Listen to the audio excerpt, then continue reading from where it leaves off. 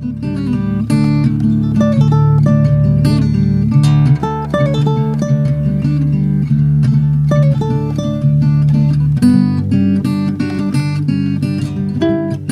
light is on. Flashy, flashy. Welcome to the Duke and Duchess podcast. I'm the Duchess. I'm the Duke. And we are here tonight talking about Patrick Rothfuss's The Wise Man's Fear. Yeah, we are. Episode 20.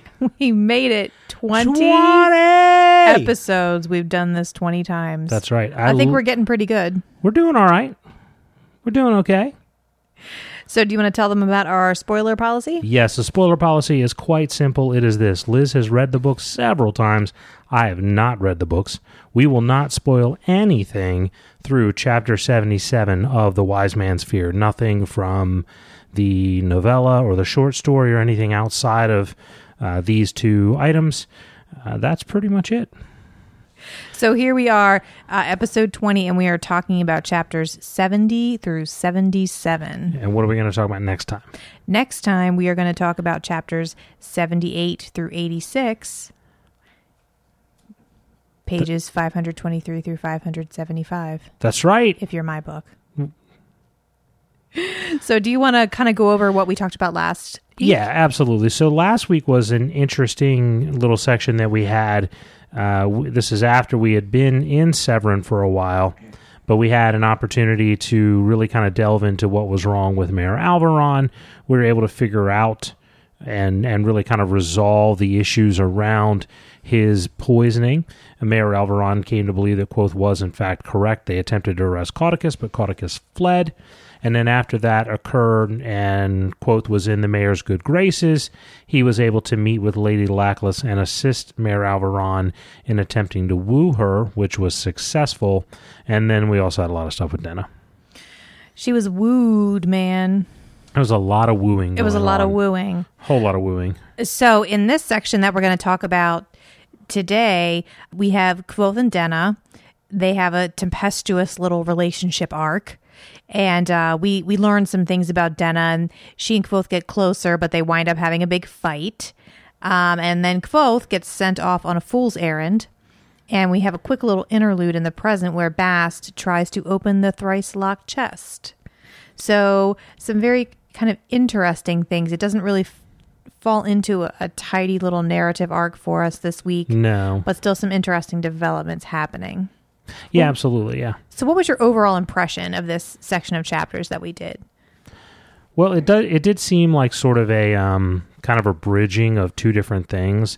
So it's a transitional section, kind of wrapping up what was going on in Severin and then really kind of getting us into the next chapter. So it felt like a door from one area of the story into another area of the story. And so it was interesting to start the section in one area and end the section somewhere completely different with a bunch of different characters that I certainly didn't expect was going to happen. So it was interesting and exciting from that standpoint. And then obviously the stuff with Denna was interesting and perplexing. Like, I still don't know what to think of a lot of the stuff that happened with Denna. Yeah, and I just can't wait to hear some of your thoughts. I've been waiting. So shall we just dive into it? Let's do it. Let's make it right. happen. Oh, I have one announcement. So we're gonna have some different stuff at the end here. Some new bonus things that I've thrown in there just for funsies. So we are. So stick around to the end. Make sure you stay to the whole thing. I like surprises. Okay, so chapter 70 is called Clinging. And in this one, Kvothe gets a note from Denna and goes to a late meeting with her. And Kvothe then sneaks her into the mayor's garden and gets so close, but no cigar. Yeah, he was right. He was right there, wasn't he? He was right there. Even he wasn't missing the signals for once. Yeah, it was. I took a surprising amount of notes in this chapter because when I read it the first time, it seemed pretty straightforward. Not really a whole lot to discuss. But when I went back and I reread it, I found that there were some things that, you know, were kind of interesting and some points that I feel like we need to go over. Right. I have found myself, especially this time through and reading these chapters more slowly, asking myself, what's the purpose of this chapter? Why did Patrick Rothfuss put this chapter here? Because I really feel like his writing isn't just, oh, and then maybe this happens and then maybe that happens. It doesn't meander. It feels very purposeful. I could be totally wrong in this. But so I feel like, the fact that we have a couple of chapters where we learn more about Denna than we've ever learned is a purposeful thing. And that her and Kvothe kind of take their relationship to the next level is a purposeful part of the story. Yeah, absolutely. So do you want to kind of get into your notes or the different things? Yeah. So, kind of what I wrote was, so in my mind, what this chapter is about telling us some stuff about Denna, because Denna in this chapter gets more vulnerable with Kvothe than we've ever seen before. And then he's kind of ever seen before when she's sober. We know that she got vulnerable with him when she was on the Denner resin, but she doesn't remember any of that. So I kind of just started jotting down a list and going through their dialogue. What did we learn about Denna in this chapter? And some of it was stuff we already knew, but some of it wasn't. So I jotted down that she doesn't take root easily. She thinks that Kvothe treats her better than she deserves.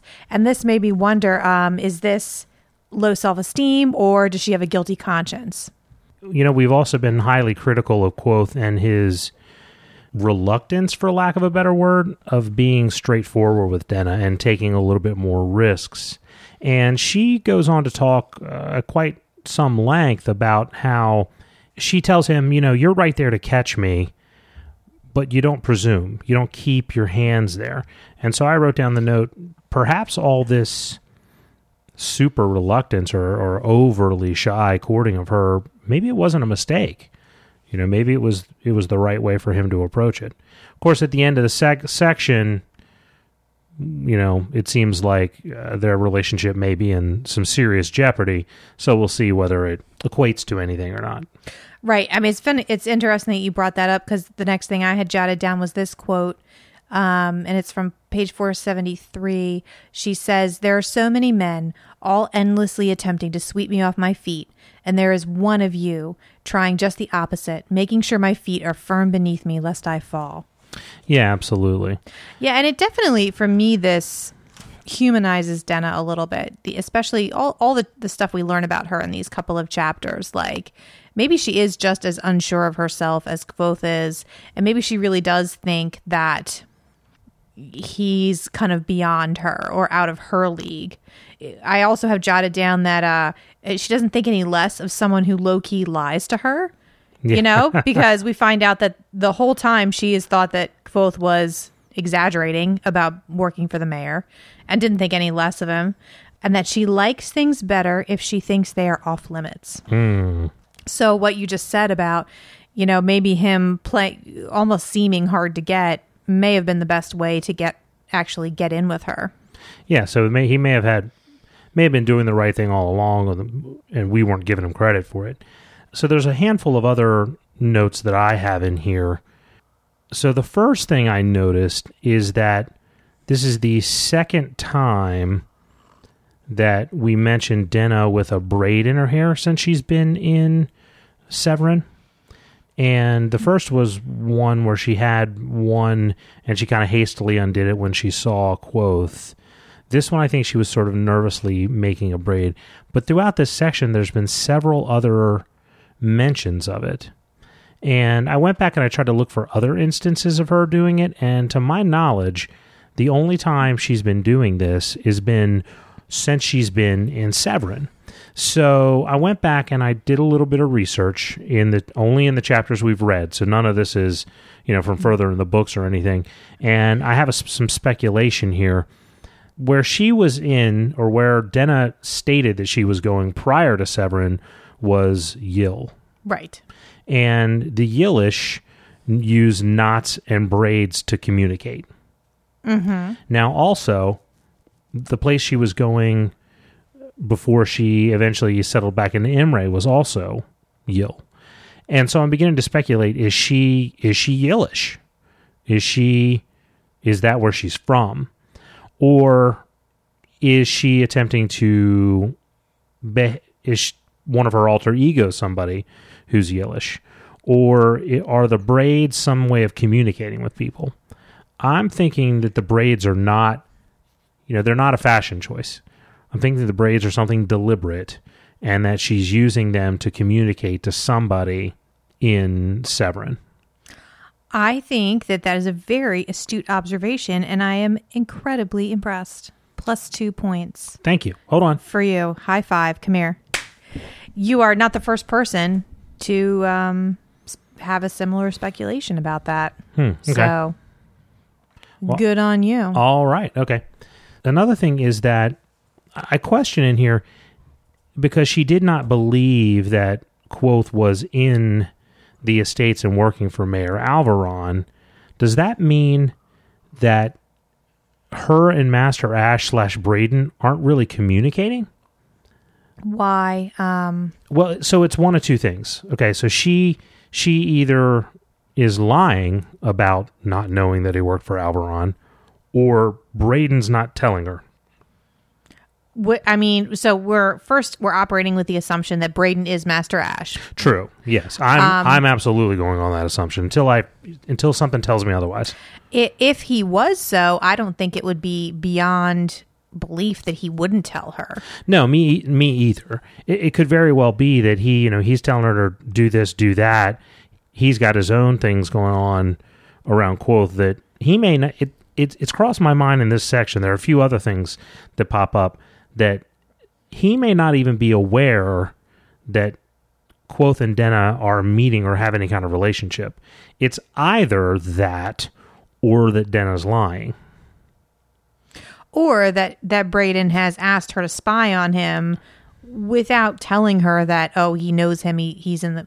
Because Denna, we find out later, if it is Braden, doesn't know that he's part of the court or like where he is in the court or anything like that, So, and we know that Master Ash is nothing but secretive with her. Mm-hmm. So it could also be that he completely knows and just isn't telling her. That's kind of what I would think. Yeah. So I guess my point, because part of the reason why this was a note that I needed to raise is in the last section I was saying over and over again, every time you go down to Severin Low, she happens to be around because she and Braden are somehow communicating. That they're talking, they're actively communicating, and this shows that does not appear to be the case. Right. Yeah, I think that'd be a fair assumption. Yeah. Unless she's just outright lying to him, which I don't believe is the case. A couple of other things popped out to me. This one might be a little bit tinfoily, but it seemed to me that when they were in the gardens and, Mayor Alvaron and Lady Lackless cockblock Kvothe, and it seemed to me that she knew right where to go and hide and be hidden. And it caused me to think she's been here before. Now, it's hard to say that because we don't really have a great sense of what the gardens are like. Perhaps where she went was just a super obvious place to go. Right. But it sort of struck me that maybe she's been there before. That would be interesting. Yeah, the other thing that crossed my mind is that when she had the opportunity to meet Mayor Alvaron, she said no, she wasn't interested. And she kind of looked down. She was sort of like hid her eyes and looked down. And it caused me to think, why does she not want to meet Mayor Alvaron? Is there some reason there? Is it simply because it was after that she said, no, actually it was significantly later that she said it was more fun when it wasn't allowed. Right. So it wasn't immediately after. It was several minutes later that she said that. So it was just sort of strange to me. Why would she not want to meet him? She was like, no, that's okay. And really seemed standoffish to the idea. No further speculation to that. Again, it could be nothing at all, but something to put a pin in. I mean, she also, in a few chapters, turns down the opportunity to have Mayor Alvaron as her patron. Ostensibly because she doesn't want anything handed to her and she wants a patron that she's earned herself. And there's more things I'm going to talk about that. But, if you're tinfoily, if there's anything to your tinfoily idea, that would be another interesting facet to it. Yeah, good point. Keep rolling. Well, that's it for 70. So That's a lot. That's a lot of tinfoil for what was That's a lot of tinfoil. really a pretty short chapter. So, chapter 71 is called The Thrice Locked Chest, and it's an interlude where back in the present, the mayor comes in and interrupts the story, and Kvothe and Bast have sort of This is a different mayor. a different the mayor. How do you differentiate sound-wise? I don't think you do. I think they're both mayor. They're just spelled differently. How is John Mayer spelled? Mayer. Ugh. So we can't even call one of them John Can we Mayer. tell the John Mayer story? No. Okay. Damn. It's a No. good one. It's a good one. The mayor, not John Mayer, nor Mayor Alvaron, but the mayor, M-A-Y-E-R, comes in, M-A-Y-O-R. Christ almighty. God. We got it. Just go with it. All right, I'm going. You all know who I mean. Interrupts the story. Kvothe and Bast have an impromptu lesson regarding the thrice locked chest. Yeah. Can't So- open that damn chest. So once again, I found myself asking, what's the purpose of this? This sort of seemingly pointless little scene here. But for me, what jumped out Please was... enlighten me. So far in the flashback, we've had this run of like everything coming up Kvothe, okay? Like thing after thing is just falling into place from, Stapes just happening to walk by with that dead bird in his hand and saving his bacon till now, like, the second most powerful man in Vint owes Kvothe his life. He's flush in money. He almost kissed Denna he came within like a centimeter of it. I mean, things are going great. And then we have this scene in the present that reminds us that it's not going to turn out. We needed to come back to the present for a minute. So you remember it didn't turn out for him. That's It a good didn't point. turn out for him and Denna. And what I found myself thinking as Bast is trying to open the chest is that at some point he turns to Kvothe and says, "I suppose asking you for the key is out of the question." And Kvothe says, "Imagine, for the purposes of this lesson, that I've lost the key and I can't get into it myself." And I thought, I wonder if he can't. Ooh. I wonder if there's something important in that chest, and for whatever power, whatever's gone on with him, whatever powers he has lost, he can no longer get into it. Wow. He did remark on, hey, remember when we brought it in here? I guess that doesn't... he may have had it hidden somewhere or sourced it somewhere. I guess that doesn't mean that he didn't just assemble it, a year ago. Right. No, my impression was that he made it in the height of his power.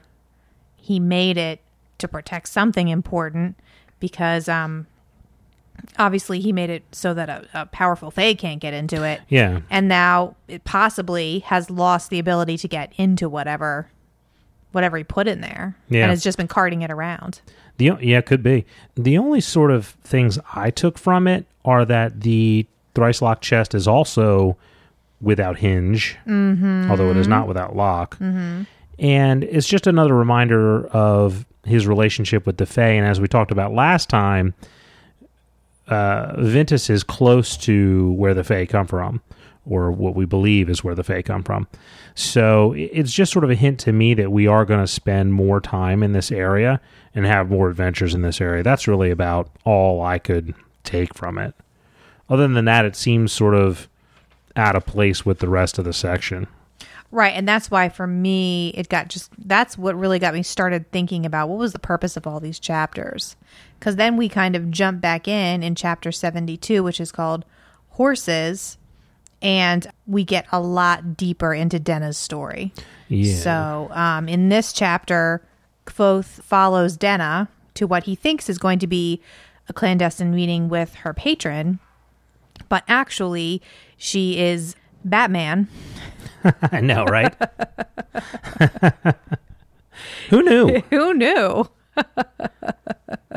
There is no Master Ash. It's been her now. Of course, I draw a blank. It's been her Alfred the whole time. That's right.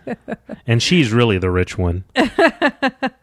So Denna's going around and kicking some alley scum's butt and saving saving young girls from a fate worse than death. So he follows her. He finds her in an alley. He thinks she's been attacked, but it turns out that another young girl was attacked, and she scares off the attacker and then takes the girl and has a quick counseling session with her and kind of lays out the way the world is. So we don't ever learn this girl's name or what was going on with her, but we gather that she followed some rich lord away from her family's home. He got tired of her and put her by the wayside, and now Denna's trying to help her pick up the pieces. And we get a very clear glimpse into what Denna's world looks like and what her worldview is. And she tells this young girl things like, it's better to be a fancy horse than a plow horse, but eventually every horse gets ridden. And the only way to avoid that is to take what you're given and then leave quick and quiet and never come back and burn every bridge behind you. And that's a price that you pay. And one quote that I wrote down that stuck out to me was, what do you want more than anything else? And what do you want so badly that you'll pay anything to get it? And I think that's just one of the most revealing quotes as far as Denna's character that I've read so far. Yeah, this was definitely a very revealing chapter in terms of Denna's character. And I think it speaks to something that we talked a little bit about back in Traben during those times, when she was just beginning to get doped up, and they discovered that I found all this Denna resin, and Kvothe is like, we can make a lot of money off this, and she's like, I don't want to sell Denna, and at that point we were just coming around, or I was just coming around. You were firmly in the camp of, she's a terrible human being, and I'm like, well, she does have some redeeming quality. She's not a bad person, and we get to see a little glimpse of this here. Of course, I can't help, because of where I am, and I'm just in this tinfoily mode of thinking, is there more to this than what we see here? But it's also sort of out of the blue that I really don't know what to think. When I talked about this section being puzzling, this is the chapter I referenced. Like, this is a very puzzling chapter to me. The Denna's Batman chapter. Yeah. It's a strange chapter to me. It is, and particularly if you've kind of been going along that train of thought that she's here to spy on Kvothe, she's a tool of the Chandrian, possibly, to see her with her own kind of motivations. And it really, for me, this is a chapter that I thought Denna is sort of the female counterpart to Kvothe, in that it seems like she's got a quest of some kind going on of her own, similar to Kvothe's quest to find the Chandrian. She's got some big major thing that she's like a life goal that we know nothing about. Agreed. And it definitely paints her character in a different light, to where,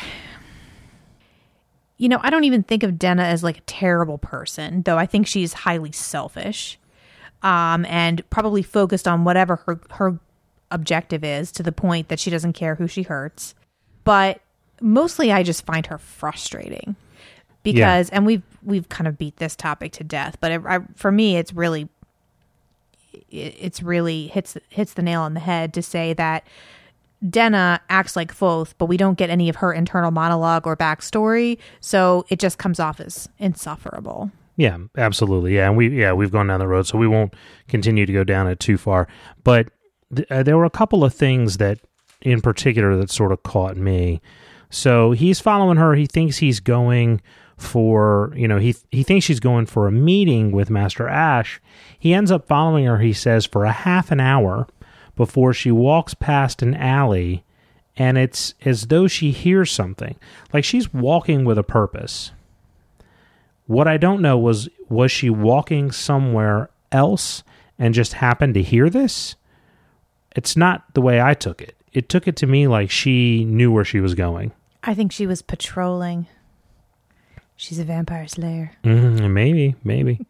But yeah, so she goes into this alley as though she knew this was going to happen. But something like this wasn't going on for a half an hour. Like, you know what I mean? It's just strange that she would have been walking around for half an hour to arrive at this alley to rescue this girl.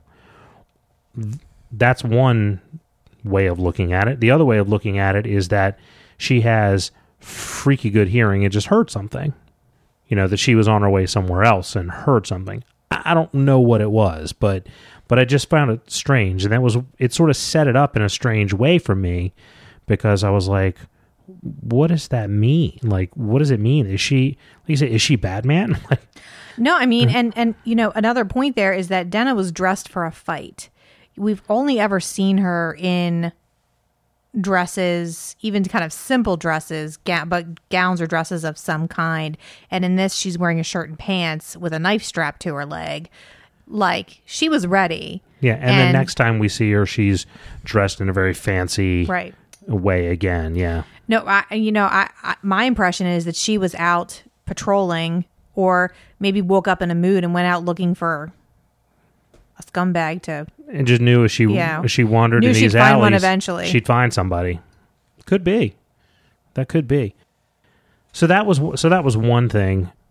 So the other part was she gives the woman three alternatives. She says, 1, you can apprentice up. We can get you, teach you some sort of trade. 2, we can send you home. Or 3, you can become a fancy whore, essentially. And then you'll want men to court you and send you gifts rather than them paying for you. This is an obvious allusion to what we see happening with Denna. Right. It's a very obvious allusion. But what does it mean? So she says every horse gets ridden, but she doesn't get ridden, or does she? Or more likely, is she the one burning bridges behind her and leaving in the middle of the night? Oh, yeah, because that's what we see her doing, right? So we're clearly meant to ponder this and to question, does Denna see herself as a fancy whore? Yeah, I think so. All right, so we're clearly meant to relate this to her. And it kind of goes into the next chapter for me, and so we'll stop there and let you kind of preface chapter 73, but together these sort of kind of puzzle me. Right. So chapter 73 is called Blood and Ink, and really the only thing that happens is that Kvothe and Denna have a fight. They have a big fight. Yeah. I mean, I took a lot of notes in this chapter, but from a narrative standpoint, that is what happens. Right. So I just absolutely loved the writing in the first part of this chapter where he's talking about secrets. And again, this is where Patrick Rothfuss really shines, and that he is able to boil down some very deep truths about humanity and just put them out there so beautifully. And especially about the psychology of what someone goes through when they've experienced a trauma like Kvothe has. And I think he just puts it out here in such a lovely way. And he talks about secrets being called painful treasures of the mind, that they're not the same as gossip, but they're knowledge actively concealed. Well, that's a secret of the heart. So No, that's secrets. And then he says that secrets of the mouth are secrets that long to be let loose into the world. They grow larger the longer you hold them. And that secrets of the heart are private and painful, but the longer they're kept, the heavier they become until they crush your heart. And this quote, better to have a mouthful of poison than a secret of the heart. And so we know that Kvothe has a secret of the heart, and that he puts this whole kind of bit of prose out there as a preface to the chapter. Is such a good way to go into this fight that they have, where Kvothe could have cleared up this misunderstanding by telling Denna what happened to him as a child, but instead he just lets her get angry and says ugly things. And then he says ugly things. But you kind of understand that because you've just had this whole spiel about it. So Kvothe and Denna go. Denna goes to play him a song that she has written, and it's the first full song she's written. She's very nervous. She's wearing like a really sexy blue dress, and it's a really good song, but it's a song about Lanray. And she writes it from the perspective that Lanray is a hero. And Kvothe is just like mind boggled. It's like she had written a song praising, Goebbels or Hitler, and or wrote a song about Bruce Springsteen and said he was a horrible human being. And come on, we all know that's not true. I don't want to bring Springsteen into this, but complicated feelings about him. But so Kvothe is just gobsmacked. I mean, he's like, there's a hot chick and the singing and there's a harp and it's very erotic, but then she's like singing about the guy that's responsible for killing his parents, you know, and he doesn't even know what to do. And then, you know, when he doesn't respond appropriately and, you know, kind of says, hey, you know, I don't think Lanre was a hero. Some people say he turned into one of the Chandrian, and then they just go at it. And we see these two characters just really get nasty, and she rags on his shirts and he tells her she's stupid, and it all just comes out. It devolves into a teenage fight. It does, and all their defects, like all their insecurities, just boil over. Yep. You know, and she thinks he's trying to control her. She thinks, he's trying to fix her, and that's what she's always not wanted. And it goes nuts. It does. It does. So the opening of the chapter actually was remarkable to me for what it didn't say. What's that?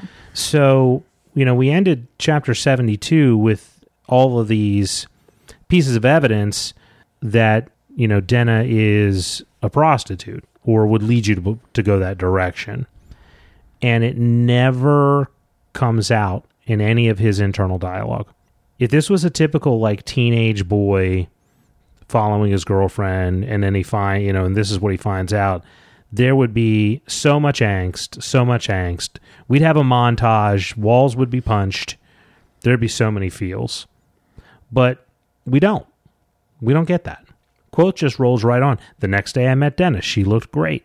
And to me, I'm taking that as sort of a character thing, that Quoth is either one, not judging her on the basis of what he sees. He's saying, I don't know, I heard what this girl was. That doesn't mean anything about Denna. Or he doesn't really care. I think it's a combination of both, you know, and Quoth has known the way that Denna survives. You know, he knows she survives by gifts from suitors, you know, and she kind of floats through, and then, you know, once they get too handsy with her, she leaves. So that wasn't really new knowledge to him. No, correct, yeah. You know, she was just very explicit about it. She was, and the fact that she sort of sees herself that way, and the fact that she's going around spending her money doing these things to help other girls not wind up the way that she is. You know, and what's interesting to me, and correct me if I'm wrong, but did we ever find out what the girl decided to do? I don't believe so. Did she decide to go be a fancy whore? I don't remember. Because she was giving her the option to go back to her home, or to learn a trade, or to be a fancy whore. To be a fancy whore. Yeah. Yeah, I don't remember. I mean, I was like Quoth was gobsmacked by the song. I was gobsmacked by Denna. And one of the things, and I know we're in the next chapter, but I should have brought it up last chapter, but one of the things that really struck me in that chapter was the way Denna speaks in that chapter is very different. You know, it's, you know, when she's talking with Quoth, it's very kind of quippy and, you know, and civil and frivolous. But, you know, there she sounded like Starbuck on Battlestar Galactica. Let's get down to brass tacks. Come on, girl. You know, you silly bent, you know, like. Right. No, she was very direct. She was very brusque. There very was no different Denna. Witticisms or anything like that. No, so it was so different to me that I was, in the beginning of this chapter, I was still kind of reeling from it, like, what is going on? Right. You know, but then we get into this giant fight that they have. Right, and again, the whole thing happens in the shadow of a greystone, so we always note that significant things always seem to happen. There's a lot of little symbols in this section, so the greystone being the first one I noted. And we know that this is one of the pivotal moments of the story. Even though the immediate backlash is only, okay, they get in a fight. We don't know what's going to be the outcome. But Kvothe at some point says, I can't help but feel that if I'd said the right thing at that moment, everything would have turned out differently. But even now, after years of thinking, I can't imagine what I could have said that might have made things right. And this is right after he has, not praised her song. Yeah. So we know that like this is apparently one of the points on which the story turns, and this is where it starts to go bad. Yeah, at least where he sees it. It's not going to be like a passing storm. This is something that's going to have lasting effects in the story. Yeah, absolutely. So a couple of things I noticed. So the gravestone was one thing I noted in terms of just a common symbol or thing that we see every time we have a moment of importance. Once again, she shows up with braids in her hair. And good job catching the braids. Thank you. And then when the fight kind of really turns, when she's like finally fed up with him and she's like, you're just like all the others, she takes the braids out and re-braids them in a different position. Yes. And it was like a very deliberate thing that she did, which is where I thought it means something. Like these braids mean something. They're not fashion choices. They're symbols or signals or something like that. So the other thing is that she talks a lot about how Master Ash was involved in the process. He led her to the book and to the idea of using this as a story. And I'm thinking, okay, so this is something that, Master Ash deliberately wanted her to sing this song. And helped her research it. Yeah. So this is a story that Master Ash wanted told, and led her to, the scraps of evidence that she used to put it all together. Now, so the last song we knew about Lanray, we heard about Lanray, was the song that Quoth Arleden's father put together. Mm-hmm. And so I went back and I read them both and kind of read one, read the other, and they're somewhat similar. Interesting. Now, with the exception that Denna uses, drops in a few fair, proud, and kind of positive adjectives, right, to kind of twist Lanray. But, what we see written out, you take a couple of those positive adjectives out, they look identical. They look very similar. And Quoth's whole troop got killed for that. Mm-hmm. We know that Master Ash showed up at this wedding where the Chandrian showed up. Is this guy trying to get the Chandrian to show up? Oh, that is a really interesting thought. And there's something else that talks about later that leads me to go further down that road. Is this is this bait? Is he willing to use Denna for bait? I don't know. I mean, we know that the reason the Chandrian were able to attack Quoth's troop was that his parents used their names over and over. And it was kind of like a beacon, you know. Mm-hmm. And I didn't know that, but okay. Yes, that's definitely been said. Okay, I believe you. I just didn't remember. Yeah. Okay. I don't think I spoiled that. I'm pretty sure that's been said. No, I think you're good.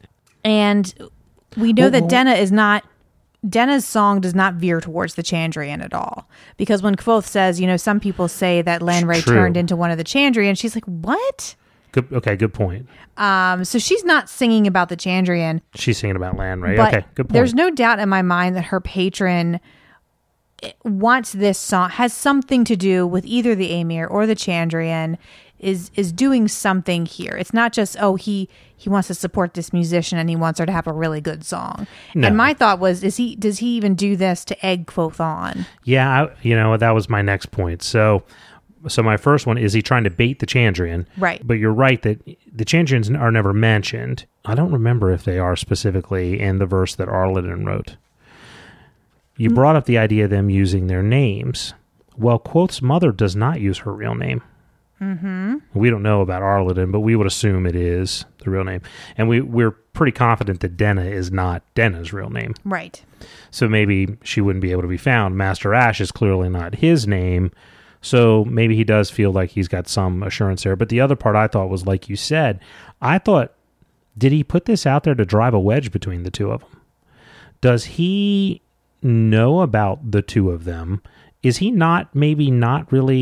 does he not really want her to spy on him? Is this something different that's going on here that we don't quite see?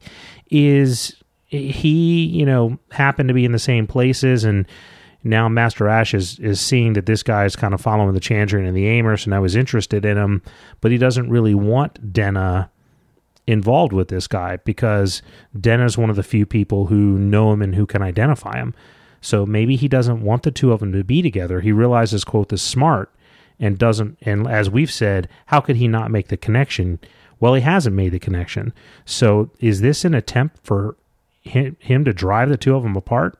If it is, it's kind of a long con. Well, yeah, because we knew that Denna has been collecting information for this song for a long time and has traveled extensively to do that. Yeah. You know, my thought is if Master Ash is an agent of the Chandrian, then they have some reason for wanting misinformation about Lanray to be spread. True. You know, and they're all about the secrecy and covering things up. So that would kind of make sense to me as well. Yeah, and you know, we know that the Aemir have kind of the Order Aemir, this human component, but there's no reason to believe that the Chandrian don't have something similar. Right. And we talked about that. It's been quite a long time since we talked about it. But so this guy could not be part of the Order Aemir. He could be, like you said, working for the Chandrian to deliberately obfuscate and hide information. Right. So, oh my goodness, lots of interesting stuff. I liked also that she said she feels like he might be trying to invent a heroic ancestor for himself. Mm-hmm. I don't quite know exactly what that means, but that was one I wanted to put a pin in. Right, and we know that he is very into, so he fancies himself a historian. We also learn that Denna's patron has something she wants. He knows things that she wants to know. You know, because when Kvothe tries to convince her to accept Mayor Alvaron as a patron, she says, I don't need the name. I'm not after the money. She said, he knows things that I need. Yeah. And he gives me other things. Yeah, beyond the money. Yeah, you know, and she was drawing symbols on the table when she was pumping the boys for information at the Aeolian, which, you know, I thought was something arcane in some way that she might be learning or trying to use. It crosses my mind that a braid and like a drawing on paper might look similar. You know, maybe she's using some sort of symbology, you know, something arcane. And didn't she ask the boys at one point, is there some kind of magic where you can write something down on paper and it comes true? And whatever you write happens. And they were like, no, that's crazy. And she was like, okay, I didn't think that's how. And then she misdirected them somehow. Yeah. And then there's this mysterious patron that has knowledge that she says that she wants. Yeah. Could it be that he's telling her something like that exists and she's trying to check it, you know, with who she thinks might be the most knowledgeable about it? And that's what it seems like to me. Yeah. So who knows? She's got some kind of voodoo going on. Clearly, yeah. And I definitely think there's something arcane up to that. The only other note I had on this is that, I mean, Kvothe is dumbfounded, like you said. Denna gets angry. It takes Kvothe a little while to get angry, but when he does, he blows up. And it's like 3 sentences in that he has to bite his tongue from calling her a whore. Right. And I'm like, okay, that's the unresolved feelings about what he saw, his conflicted feelings about what he saw the night before coming out. He went right there. Yeah. So it doesn't start that way, but that's kind of how it ends. Right. And it was, you know, as much as I find Denna annoying, and you would think that the prospect of her being out of Kvothe's life would be a good thing, you know, it still is heartbreaking to read. And I felt sad for him. Yeah, it just sort of, this was the section where I started to think, okay, I still think Braden's Master Ash. I still think he's working for the Chandrian or the Aemir. I still think he's using Denna to spy. But perhaps the communication, perhaps it's not as deliberate as we think it is. Right. At least on her part. Right. You know, that she may not realize the degree to which she's being played by him, and she's not deliberately giving information back to Master Ash about Kvothe. Right. And what's interesting is that at some point, Kvothe straight out asks her if Master Ash knows about him. And she says, oh, no, I never tell him about you. Yeah. I keep you to myself. He doesn't have the right to know everything about my private life. Yeah. So that was a pretty smooth lie, if indeed she is spying on him for Correct. Master Ash. Yeah. Yeah, and we still don't know. we still don't know if it's a, because as I said early in this section, she's either lying or that act of spying thing isn't going on the way we think it is. Right. It's hard to say which one it is. All right, so chapter 74 is called Rumors. Should be called Hungover. So poor Kvothe is, nursing a wicked hangover. One thing I noted is that the chapter starts off by us finding out that Braden is away from the estate. It's kind of mentioned. Yeah, right at the top. Right, and so Kvothe is just sort of kicking around his rooms. He learns some gossip that is significant, although he doesn't realize it's significant. And then, all in a flurry, he gets sent out to hunt bandits. Yeah, right. Like, what? So let's start with Kvothe he's sitting in his room. He's in his second bottle of wine. He decides to start reading all of these letters that people have been sending him because it's been put about that he's a gossip collector and that he's writing a book of like unsavory stories about the nobles. So people keep sending him all these tidbits. Yeah. So there were two that I noted were significant. Yeah. And we'll start with the one that happens first chronologically, which is that we find out that there's a Natalia Lackless, who we believe is Meloanne Lackless's older sister, who was the heir to the Lackless fortune, who ran off with some Edamaru rabble bastard and then, eventually gave birth to Kvothe. Yay! I've been waiting for you to figure it out. So we went through that whole thing, and I was like, let's play a game. Let's name all the female characters. There's only like 8 of them in the whole series. But we named... And I was like, he's going to figure it out. I'm just going to be so impressed if he figures it out without even getting to the whole thing about Natalia Lackless. Well, and somebody told us about this. I got kind of tipped off about it. I'd like to think that when I read this section, I would have picked up on it and been like, son of a bitch, You totally would have. I think I would have. You totally would have. So, and now I'm like, what the hell? Like, so Meloanne Lackless is his aunt. Is his aunt. We're pretty sure. I mean, we assume. It could just be a heck of a coincidence. But we know that Kvothe's mother was a noble woman who ran off with the Edamaru and became a performer. And it's interesting to me now that Kvothe never expressed any curiosity about which noble family he was a part of, or which, he maybe doesn't know that he was nobility, but that his mother's family had money, or was well-to-do at least. Well, I went back and I read those early chapters. I read, I think it's chapter like 6, 7 when he starts to introduce his family. And he talks about his mother being from a noble family and having run off. And the only reference he says to any families, he said, a couple times we went and visited some family over in this area, but it's a name that never pops up or comes up anywhere else. At least not that I see. And it's certainly not Vint, and it's certainly not Lackless, and it's nothing like that. So it seems like he doesn't really know where he came from.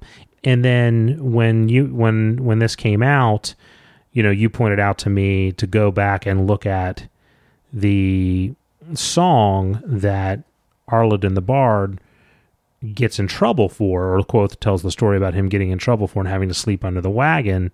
And he puts a line, the last line of the song is something that it's like not a homonym, but it's something that essentially a series of words that sound like Natalia Lackless. And I didn't catch when we were reading that section that he says his mother's name, and I think it's Lorien? Lorien, yeah. Yeah. But in the song, Kvothe's father calls her Tally. Right, and it comes off, I have it right here, just to recap.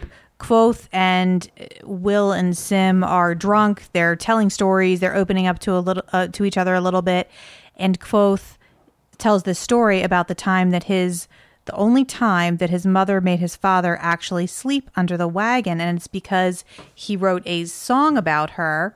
And the lyrics go, Dark Lorien, Arladin's wife, has a face like the blade of a knife, has a voice like a prickle-brown burr, but can tally a sum like a moneylender. My sweet Tally cannot cook, but she keeps a tidy ledger book. For all her faults, I do confess, it's worth my life to make my wife not tally a lot less. So he calls her my sweet Tally. Yeah. And that is the one song, and his friends say, oh, well, I get why that would get him in trouble. You know, he said she has a face like a knife, and he said, no, they used to tease each other like that all the time. She hated the meter. Which is also not what she hated. Exactly. So now we say, okay, well, if she is Natalia Lockless, you know, this was him working her real name into a song, and that's what made her so angry. So... Well, and cleverly done. I love it. It's very cleverly done. And you asked me when we went through that section, so what did you think of, you know, the stories that Quoth tells and all this? And I was like, well, I don't know. You know, like I didn't really have anything to say, you know. I'm a little disappointed in myself for not picking up on the fact that in the song he calls her Tally, and then at the end, Quoth just says Lorien. You know, and that I didn't catch that the two names were... You know, there was a different set of names. Right. You know, that incongruence should have caught my interest. I mean, like, wait a minute, why does he... Because Lorien and Talia, there's no way you call somebody Tally or Talia. Well, I think in the song he's saying she can tally a sum like a moneylender. And so then he starts calling her Tally because she's tallying sums. And that's like a... In the song, I guess both would have assumed that that's just a nickname or kind of a teasing nickname, but now we know that probably that's what he called her. Yeah. So the other thing we need to consider in this is two other things from the very beginning of the book. The name of the wind is Quoth's mother at some point says, I think to Ben, that he saved me from, you know, a miserable life. So she was not happy. Right. Being the Lackless heir. We don't know why, but she wasn't happy. The other thing, too, is it shines a light back on Quoth's mother saying Lady Lackless is a real person and kind of why she got upset about that.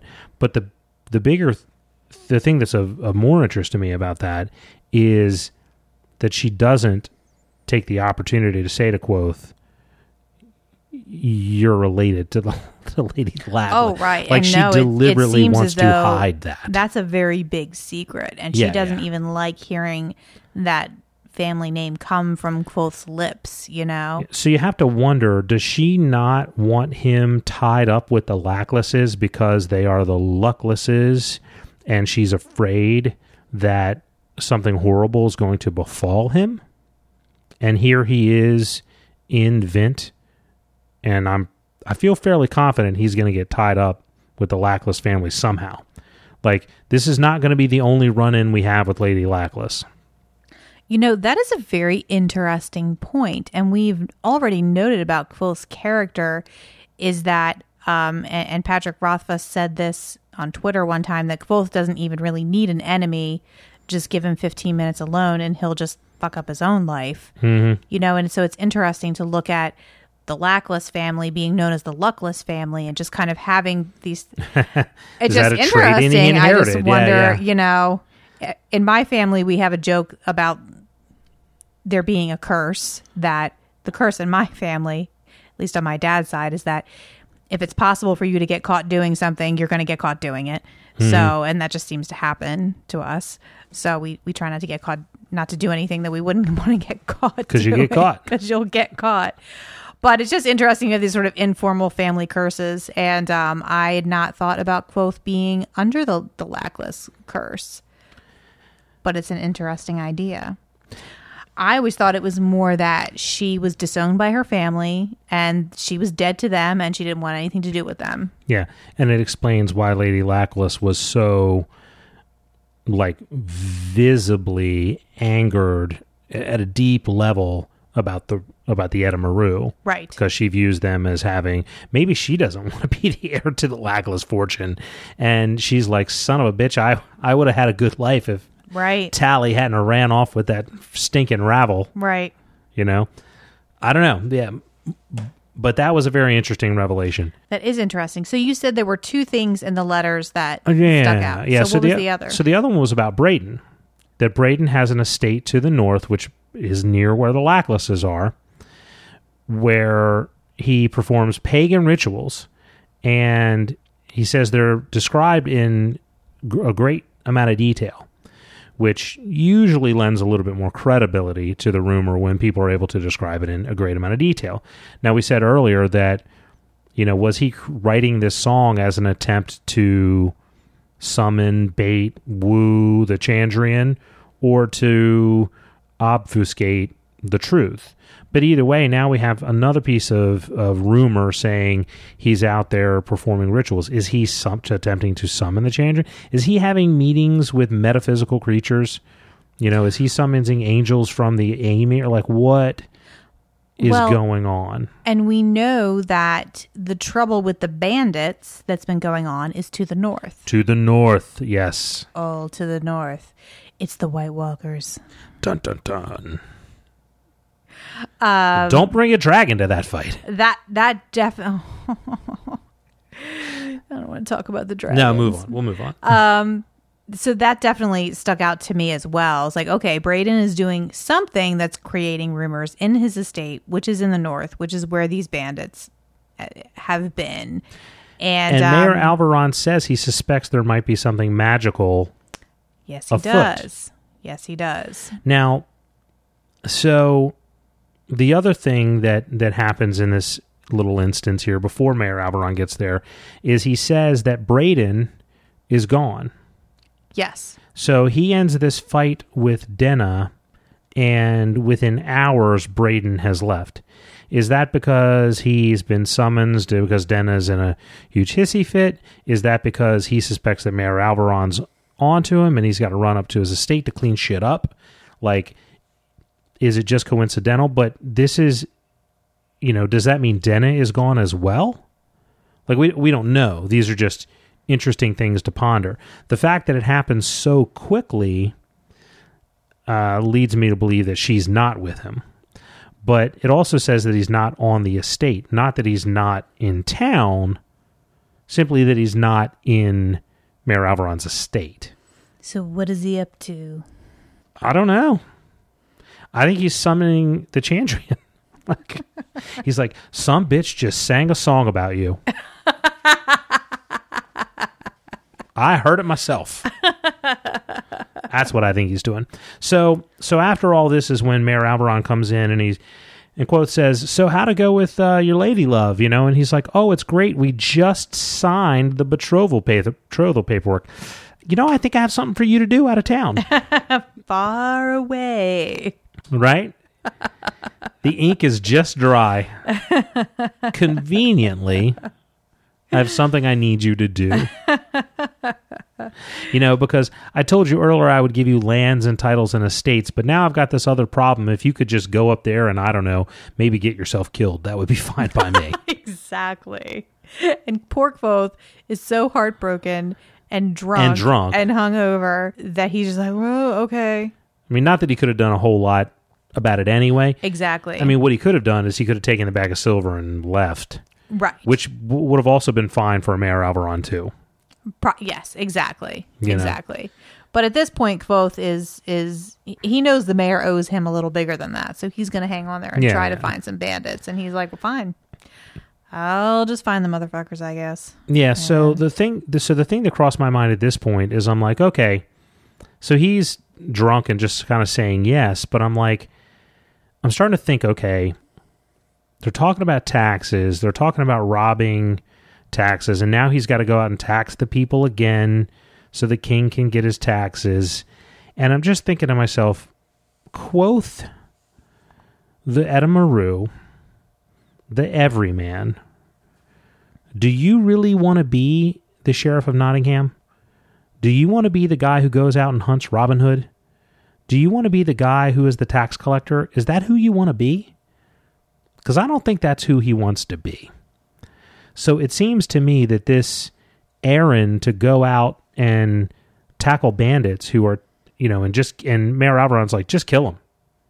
Like, no trial, just, you find them, kill them, children, women, I don't care, kill them.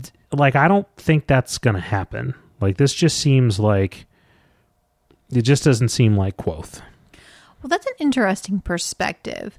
The way that I read it, the bandits are not Robin Hood. These are not good guys. These are not guys who are redistributing wealth. These are guys who are keeping the money for themselves and causing the people to be then taxed more heavily. Yeah, and I didn't really mean to say that they were necessarily Robin Hood, but go ahead. I cut you off. Right. So the other part of that is that Kvothe is an Edamaru. He grew up on the road under constant fear of bandits. And he, Good point. what's the equivalent of his senior thesis, back at the university, was creating an arrow catch to keep travelers safe from bandits, because that was a constant fear for him.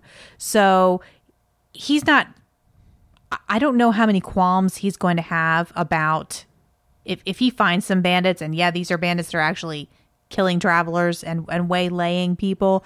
I don't see him having that hard of a time dispatching of them, or at least getting himself into a fight where he would then have to dispatch of them. I don't see him as coldly lining them up execution style and killing them. No. But I don't see that outside of his character. And I think what he says to Mayor Alvaron, safe roads are the bones of civilization, I think he really believes that. Yeah, I guess it just sort of gave me this sort of Robin Hood image in my mind of these bandits, and maybe that's kind of why I went that direction. But later when we meet these guys, and I'll bring it up now just because it's germane to the conversation, one of the guys says, we're going to go hunt down some Ravel bandits. And I'm like, okay, he's equating them with the Edamaru. And we know the Edamaru, at least historically, have been in that area.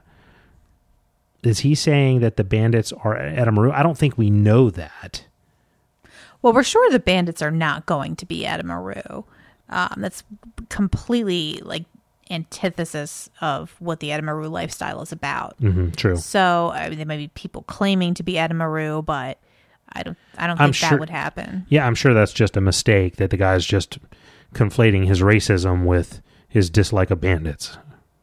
Right, and Kvothe isn't a fighter, so I don't think he sees himself like he's going to go out with this band of mercenaries and help them find them, maybe be able to use some of his skills as an arcanist to be able to do that, but he doesn't seem like he's intending to go out. He's not armed. No, not at all. Not at all. He doesn't even have a tinderbox. Or salt, but he goes back for his loot. I noticed that. Of course, yeah. He's like, oh crap, I don't have anything to start a fire easily. Oh, but I got to go get my loot. Yeah, right. So that's all I had for 74. Me too, as well. So, chapter 75. This is an interesting one for me. It's called The Players. And the reason it's interesting is that it's my least favorite part of it. Okay. So right here,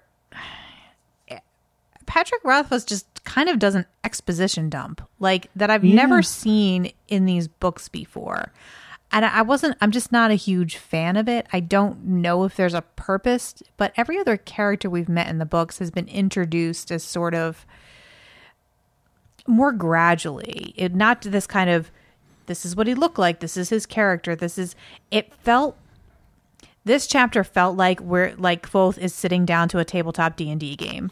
And everybody's got their character sheets out, and he has this is his armor, this is how many swords, he's got a knife. It's funny you say that, because if you look at my notes, I've got, here's Tempe. He's the DPS character. Yeah. Here's Dayton. He's your tank. Yeah. Right? That's what it feels like. That's funny. And just the way he laid them all out. It's here's a bare sketch of their personality and their armor and their weaponry and what they're good at. Yeah, you're right. Just kind of in a list. I mean, I hadn't really put that together. My thoughts on the chapter were it is kind of an exposition dump. It is sort of meeting the crew. But I hadn't really thought about it in the way you put it together, but no, I can't see that happening in any other section of the book. So no, I mean, when we met people at the university, it wasn't like, here's Willem, this is what his personality, and this is what he he's wearing this, and this is it wasn't a list of people and their basic assets. No, you're right. It's a good point. So for me, that makes these characters right off the bat not seem like real people. Yeah, well, and it's, again, I hadn't put it in those terms, but it does sort of seem very temporary to me. Yes. Yes. Like I feel like we're not going to be with this group of people for very long. Yeah, I mean, it definitely, the characters don't feel as real and grounded. But let's go ahead and go through them and talk about what we know about them. I ain't got a lot to say about them. And I got a little bit to say about the Tinker, and that's it. right. I mean, so I just kind of made a list of what stuck out to me about each one. Yeah. So we've got Tempe. I'm not going to read the list, I promise. I know that's very boring on a podcast. But so Tempe is our first Adem mercenary that we've met. However, we've heard about the Adem. Yeah. We know that they're fierce fighters, but we kind of get a description of him, and basically that he's like weird as fuck. Yeah. He's wearing blood red clothing. It's all belted to his body. So he's like Swedish. He doesn't talk. Weird as fuck. Yes. He's kind I happen to know a lot of Swedish people, so I can say that. No, Some of your best friends are Swedish. I had some very close friends who You are Swedish. didn't say Canadian, so. And they're all weird. I mean, good people, don't get me wrong, but fucking weird. Yeah, Tempe definitely has a Swedish vibe. Right? Okay. He doesn't make eye contact. He like fidgets a lot. So we don't know what's going on with him. Smells of cabbage.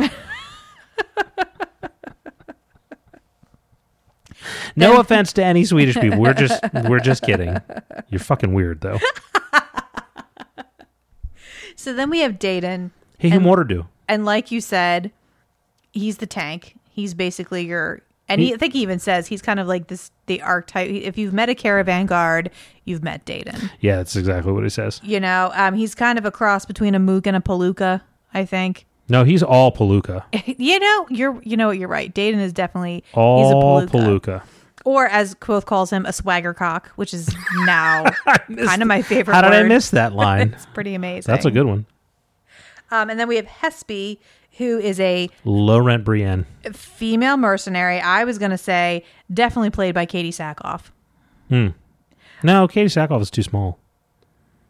But she's not described as being tall, but as being broad-shouldered. Okay. And kind of muscly. Okay. Short blonde hair. I just don't like Katie Sackhoff. Really? Mm-mm. Oh. More I don't know me. why. I don't know. I don't know why. I have no reason to. She's a lovely woman, but... It's not her. I think it's... Well, we won't get into Battlestar Galactica right now. Yeah, okay. Fair point. I know Starbuck wasn't your favorite character. No. She was your Denna. Yeah. Really did not like Starbuck. Yeah. Katie Sackhoff is wonderful. She's a lovely person. She's a lovely person. Hated that character. So, and then we've got Martin, who is your tracker. It's damn it. He's trying to remember something. I'm drawing a blank. Oh, it's right there. Oh, he's squeezing his eyes shut really tight. Oh, damn it. It's Morgan Freeman. Okay. It's Morgan Freeman as Red in Shawshank Redemption. He's like a little older, a little wiser. So sick of your shit. Yeah, exactly. That's Martin. So I could see that. I can definitely see that. So that's what I have for this chapter. These are the new characters starting off with their adventure. They even have a run-in with a Tinker. Yeah, so they have a run-in with the Tinker, and it goes similar to a lot of other Tinker moments. Right. There were two things that I noted. So since you've pointed it out to me, and we've had that instance back in the town of Traben where the things that the Tinker offered him were things that he needed later. Right. I took I'm going through and I'm like, okay, what does he turn down? He only turns down one thing, and that is rubbing wax for boots or leather or things. So I'm going to be curious to see if there's ever a point where that becomes something that would have been helpful. Right. The other thing I noticed is he wants to buy a knife. The guy's only got one knife. It's Ramsden steel. And we talk about Ramsden steel being super sharp, very, very strong, but brittle. It'll break on you. Quoth keeps talking about his Alar being like Ramsden steel. Mm-hmm. And I'm like, okay, does this mean it's going to be amazing up until that point where he really needs it, and then it's going to shatter like glass? Yeah, I think that's some pretty good foreshadowing. So chapter 76 is called Tinder. I have even less to say about this one. Well, what I wrote down for this chapter is Kvothe starts a fire and scares the crap out of everyone. Yeah. I wrote down, Tempe doesn't like to talk, and cheese rinds. I have the whole quote written down. Are you ready? I have to read it because it's hilarious. So after he starts the fire and he scares everyone and he realizes that he's changed in their eyes, and he says, I was one of those. I meddled with dark powers. I summoned demons. I ate the entire little cheese, including the rind. Evil people. That's why the first time he's talking about the little rind, that's why I found it so funny. Because if you hadn't, I don't know that I would have caught that if you hadn't told me to put a pin in it. So thank you. Pretty funny, the little rind. Yeah, that's all I had to say about that one. Right. So basically, what's important here is that Kvothe is thrust into this new situation with this new group of characters. He's got to learn how to try and manage them. He's younger than everyone. He doesn't know what he's doing. And so he's definitely being looked down upon, particularly by Dedan, who is the swaggercock, the alpha male of the group. And he's just ragging on him. And Kvothe finally stands up, and what he means to be is a little demonstration to be like, hey, I'm not completely useless, back up. Yeah. Kind of goes overboard and ends up terrifying everyone, which is not his intention, but in the end ends up working for him. Yeah, it's not necessarily a terrible thing. And the other part of it too is he clearly does not understand the Adem. I mean, even we as readers at this point know that the Adem don't like to talk. And I forget exactly where we've been given that information, but it's come up multiple times. Right. And Kvothe is going in there and he's like, hey, pal. Hey. What you doing? Can you tell me about this Lethani thing? What's up with that? So red, eh? Red letter? It's going to be hard to kind of hide. What do you think about, just... It's not very smooth. Hively ho, neighbor. He's grabbing at his tits. Yeah, exactly. He just doesn't get it. Which if you never met an Adem mercenary, how are you supposed to know? I guess you don't. He'll figure it out. So chapter 77. 77. So yeah, this whole arc is just Kvothe getting another chance to now be in a formal position of leadership, which I don't think we've ever seen him be in, and just trying to manage these group politics that are going on. And we find out in chapter 77 called Pennyworth that Hespe has a thing for Dedan. I don't even know if I'm saying these right. did not do any research. It could be Hesp. Yeah. Or Dedan. If you know for sure, tell us on Let Twitter. us know. Yeah. So we know that she has a thing for him, but he thinks she's above him, and it's a whole mini Kvothe and Denna dynamic going on. That's exactly and what I wrote. like, what an idiot! That's exactly what I wrote. So, and that's really the only kind of funny. Yeah, that's really the only note I have for this is that those two are an analog for Kvothe and Denna. It's true, and we also get to see Kvothe very adeptly handling Dedan in the situation in the inn. They go into an inn, and we see it's an interesting juxtaposition because we see Kvothe completely out of his element when the serving girl comes on to him, and he just freezes. And he acts like a child. And she's like, oh, sorry, I didn't realize you were that young. Yeah. He's completely humiliated. But then he turns around and is able to very deftly manage Dedan, who is starting to drunkenly boast that he's out hunting bandits, which is the exact opposite of what they're supposed to be doing. Yeah, and we don't know how much damage he's caused, if any. If any, but we see Kvothe, rather than go, what are you doing? You can't talk about, what's wrong with you? Yeah. He says, hey, can you talk to Hespe for me? Because you know how women are. They like to talk, and I'm afraid she's going to talk about what we're doing out here. And he's like, oh, crap. So he's able to manage that. He's showing some leadership skills. So it's an interesting bit of character growth for him. Yeah, absolutely. And that's where we ended our section. Yeah, really kind of an odd place to end it, but you got to draw the line somewhere.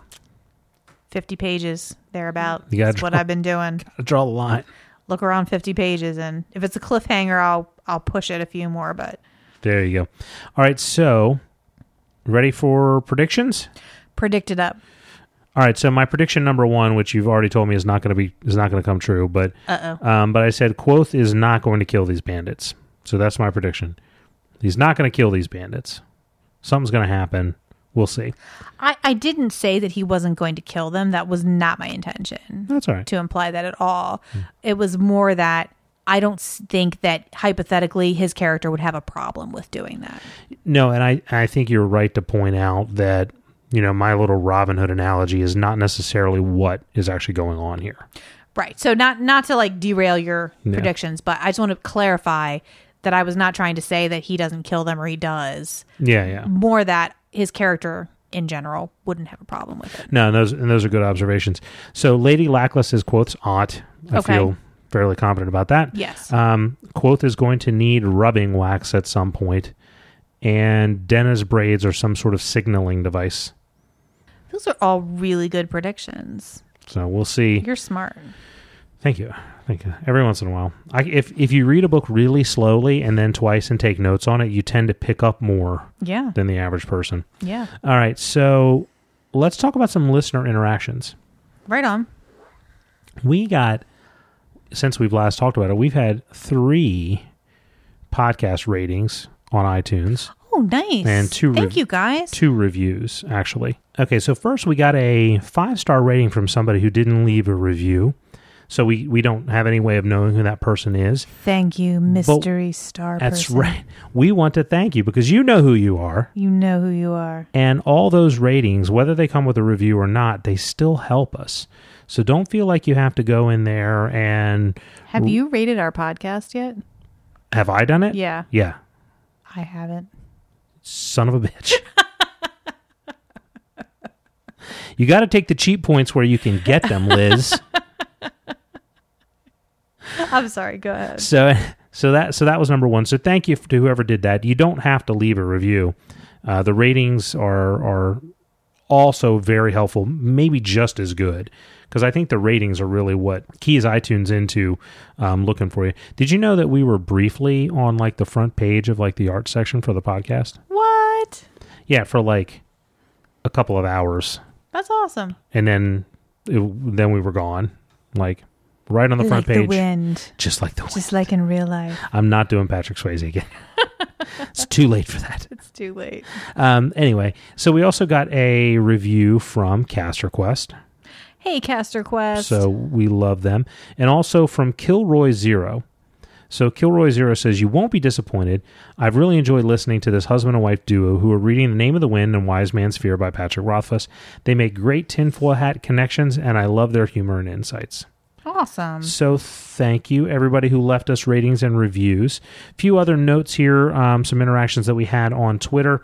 I want to talk about Theo at the OGB, who said, Braden could equal Lord Peter Death, or I believe it's Death, Braden Whimsy, who was a British kind of fancy lad lord detective, and I feel like that there might be some parallels. There's some fairly obvious parallels in the character, so yeah, that might have been an inspiration.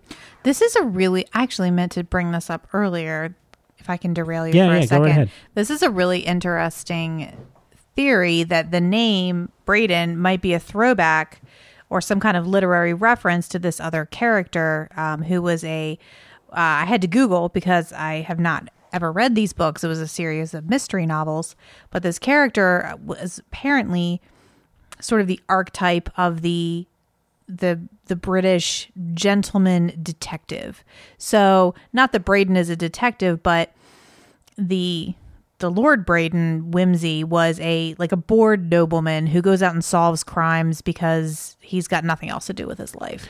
And and this Braden might fit that. He kind of reminds you of that. He's maybe a noble who has too much money and doesn't know what to do with it, so he does this. He said he's grown bored of courtly intrigue. Right. So anyway, that's very interesting. Yeah, no, I thought that was a good thing to bring out. And again, not something either one of us would have ever picked up. Nope, because I rarely read mystery novels. Yeah, definitely. But I've heard they're good. I might have to give them a shot. So a couple, we got a note here from Ian, who we talked about in our last episode, if talk was a metaphor. And Ian Crone says, talk is a metaphor for civilization building. Very astute. Yeah, so something we had not considered. Justin Clark at Justin D. Clark says, how can a Giller be a Graham if Quoth was able to burn Master Hem? That's a really good question. Yeah, I didn't really have an answer for it at all. In the conversation, when is it Brandenburg, whoever his tag along Brandor. When Hem and Brandor are leaving the room, Brandor asks, "Did you have a Graham?" And Hem's like, "No, I didn't have a Graham." So he asks him the question. He's like, "No, I wasn't wearing a Graham." You would assume that he was wearing his Giller, though. So we may be wrong about thinking that a Giller is a Graham. We might be. Don't know. More to come there. And let's see. Daryl Mansell at C Delicious said the marmalade joke cracked him up. We did not explain it last time, and we didn't need to use it this time. But marmalade is our safe word. That's right. We didn't have to marmalade at all this podcast. Not yet. It's not over. Explain the safe word. So the safe word is when we are rambling on and on or fighting about something that we know ultimately doesn't make sense. Or if we hear ourselves repeating the same opinion more than once, and we know we're not going to change the other person's mind, but we're saying the same opinion over and over. So if we're just sitting in our kitchen, that's like half the podcast content. I mean, we'll do that for like 40 minutes. I'll just be like, but no this. And you'll be like, but no that. And I'll say, but no this. And you'll say, but no that. Until we fall asleep. But we can't do that on the podcast because it's very boring. Boring as fuck. If we find ourselves doing that, we'll just say marmalade. Exactly. So we didn't explain it last time, so good for us to do. I'm glad some folks picked up on that. So Adam at LFC, Adam88185, said, love that the internet has made an interactive cross-Atlantic book club possible. You've both given me hours of awesome. That's so amazing. That was very fun, yeah. He also was the one who pointed out Andrew Scott, who is the actor who plays Moriarty in the Sherlock, yes. the BBC Sherlock, as Elodin. Yes, I saw that interact. That would be a good one. It's a good one. Also, Blackbird at This Isn't Nathan said, you guys gained a new listener, so thank you, Blackbird. Patrick Sponicle at Patman23 said vacation allowed him to catch up on his Name of the Wind reading, so he's looking forward to getting caught up. So awesome. Several weeks from now, Patrick, when you get to this, here's a shout-out for you. Brunhilde at Burn Bridgettes says, after Wise Men's Fear, would you consider doing an episode of Reddit theories? And the answer to that is yes, absolutely. Although I think we will probably wait until after we do Slow Regard. Right. Because I want to really, and probably the Lightning Tree as well, because I really want to have all that stuff wrapped up, because I don't want to go in there and, one, be missing perspective and information to really make an informed decision about theories, and two, I also don't want to get spoiled for those things. So yeah, we definitely will do that. That's a great idea. Yeah. Once we've read everything, I think that's something we've talked about maybe even doing a joint podcast on, but we'll get into that later. And then Heart Lady at Heartlady2 said, just listened to your podcast for the first time and I loved it. So chill, fun, and non-pretentious. So I replied, just give it time. We'll find a reason to be pretentious, because that's what we do. Marmalade. Now, I didn't go in and talk about, we had a ton of interactions about things that were Game of Thrones related, but I didn't want to get into that on this particular podcast. So thank you to everybody who reached out to us, whether it was Game of Thrones related or related to the Kingkiller Chronicles. We appreciate all the interactions, and it's just been a blast interacting with everybody on Facebook in general, or Facebook and Twitter in general. Yeah. All right, fantastic. So anything else that you have? I have one more thing, but I want to give you kind of a chance to... I don't think I have anything else. Mwah. And now it's time for the surprise? Yeah, I got a little something. So we're going to play a little game. Oh my God. So now this is a bit that I completely stole from Wait, Don't Tell Me. But I've written some limericks. Oh, Lord. About the Kingkiller Chronicles. And so I'm going to give you the limerick, but the last rhyme, the final rhyme, is omitted. And I need you to guess the final rhyme. Jesus, God, this is going to be brutal. Okay. You're going to put me on the spot. No, it'll be a fun one. I'll give you an easy one to start out with. All right. You ready? It's going to be that 2-man D&D game all over again. No, it's going to be fine. It's going to be fine. Are you ready? As I'll ever be. All right. Limerick the first. To mortal eyes we never appear, and never to a simple Elir. If we destroy your hood, it was for the greater good. You can always trust. The Amir. Yay! Oh, God. It's going to make me sweat. Give me 5. Good job. All right, so you got the concept now. Okay, yes. You got the concept. Yes, okay. All right, so... That was a good limerick, by the way. Thank you. All right. Limerick the second. I saw Denna eating some fruit. I came timid in my pursuit. But the story gets old and my affections turn cold, for I'm really in love with my...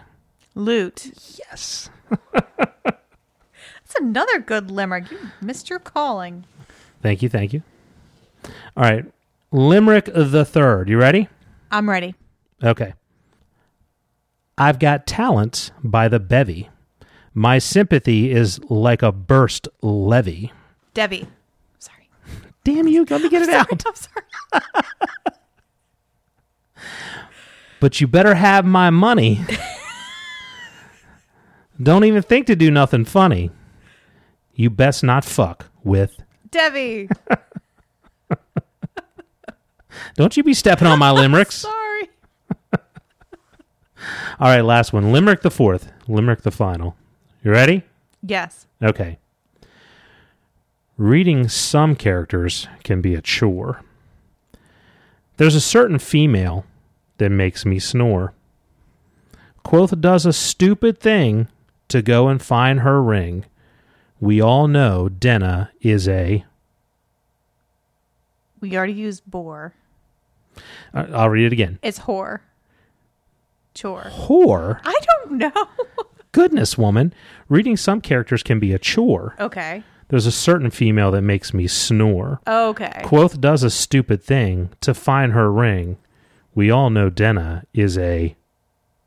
Is a bore. Good job. Okay. Good job.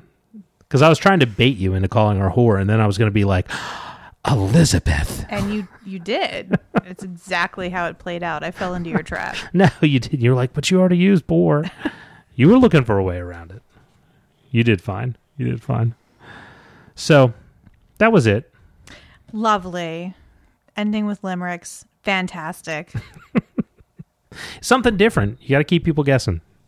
All right, so next week, it's Into the Woods with Tempe Dadan, Hespe, Martin, and Quoth, our fearless leader.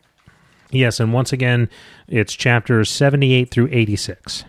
Yes, and reach out to us on Twitter, Facebook. Yeah, leave us a review on iTunes. Really, the one thing, if you really want to help us out, is tell somebody about us. One of the things I really would love to see people do is to retweet the little SoundCloud little snippets that we come out with, because we do like a 30-second, 45-second sort of highlight of, hey, here's something that was funny. And I think you're much more likely to get somebody to listen to a 30-second SoundCloud clip than you are to get somebody to listen to a 2-hour-long podcast if they don't really know, what they're in for. So that would be nice. And then, again, just tell people. You can... Sorry, go ahead.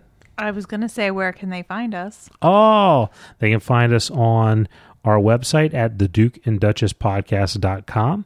Also on Twitter at the DND podcast. That's D as in David, N as in Nancy, D as in David. And on on Facebook at The Duke and Duchess. Boom. That's right. Good night, y'all. Good night.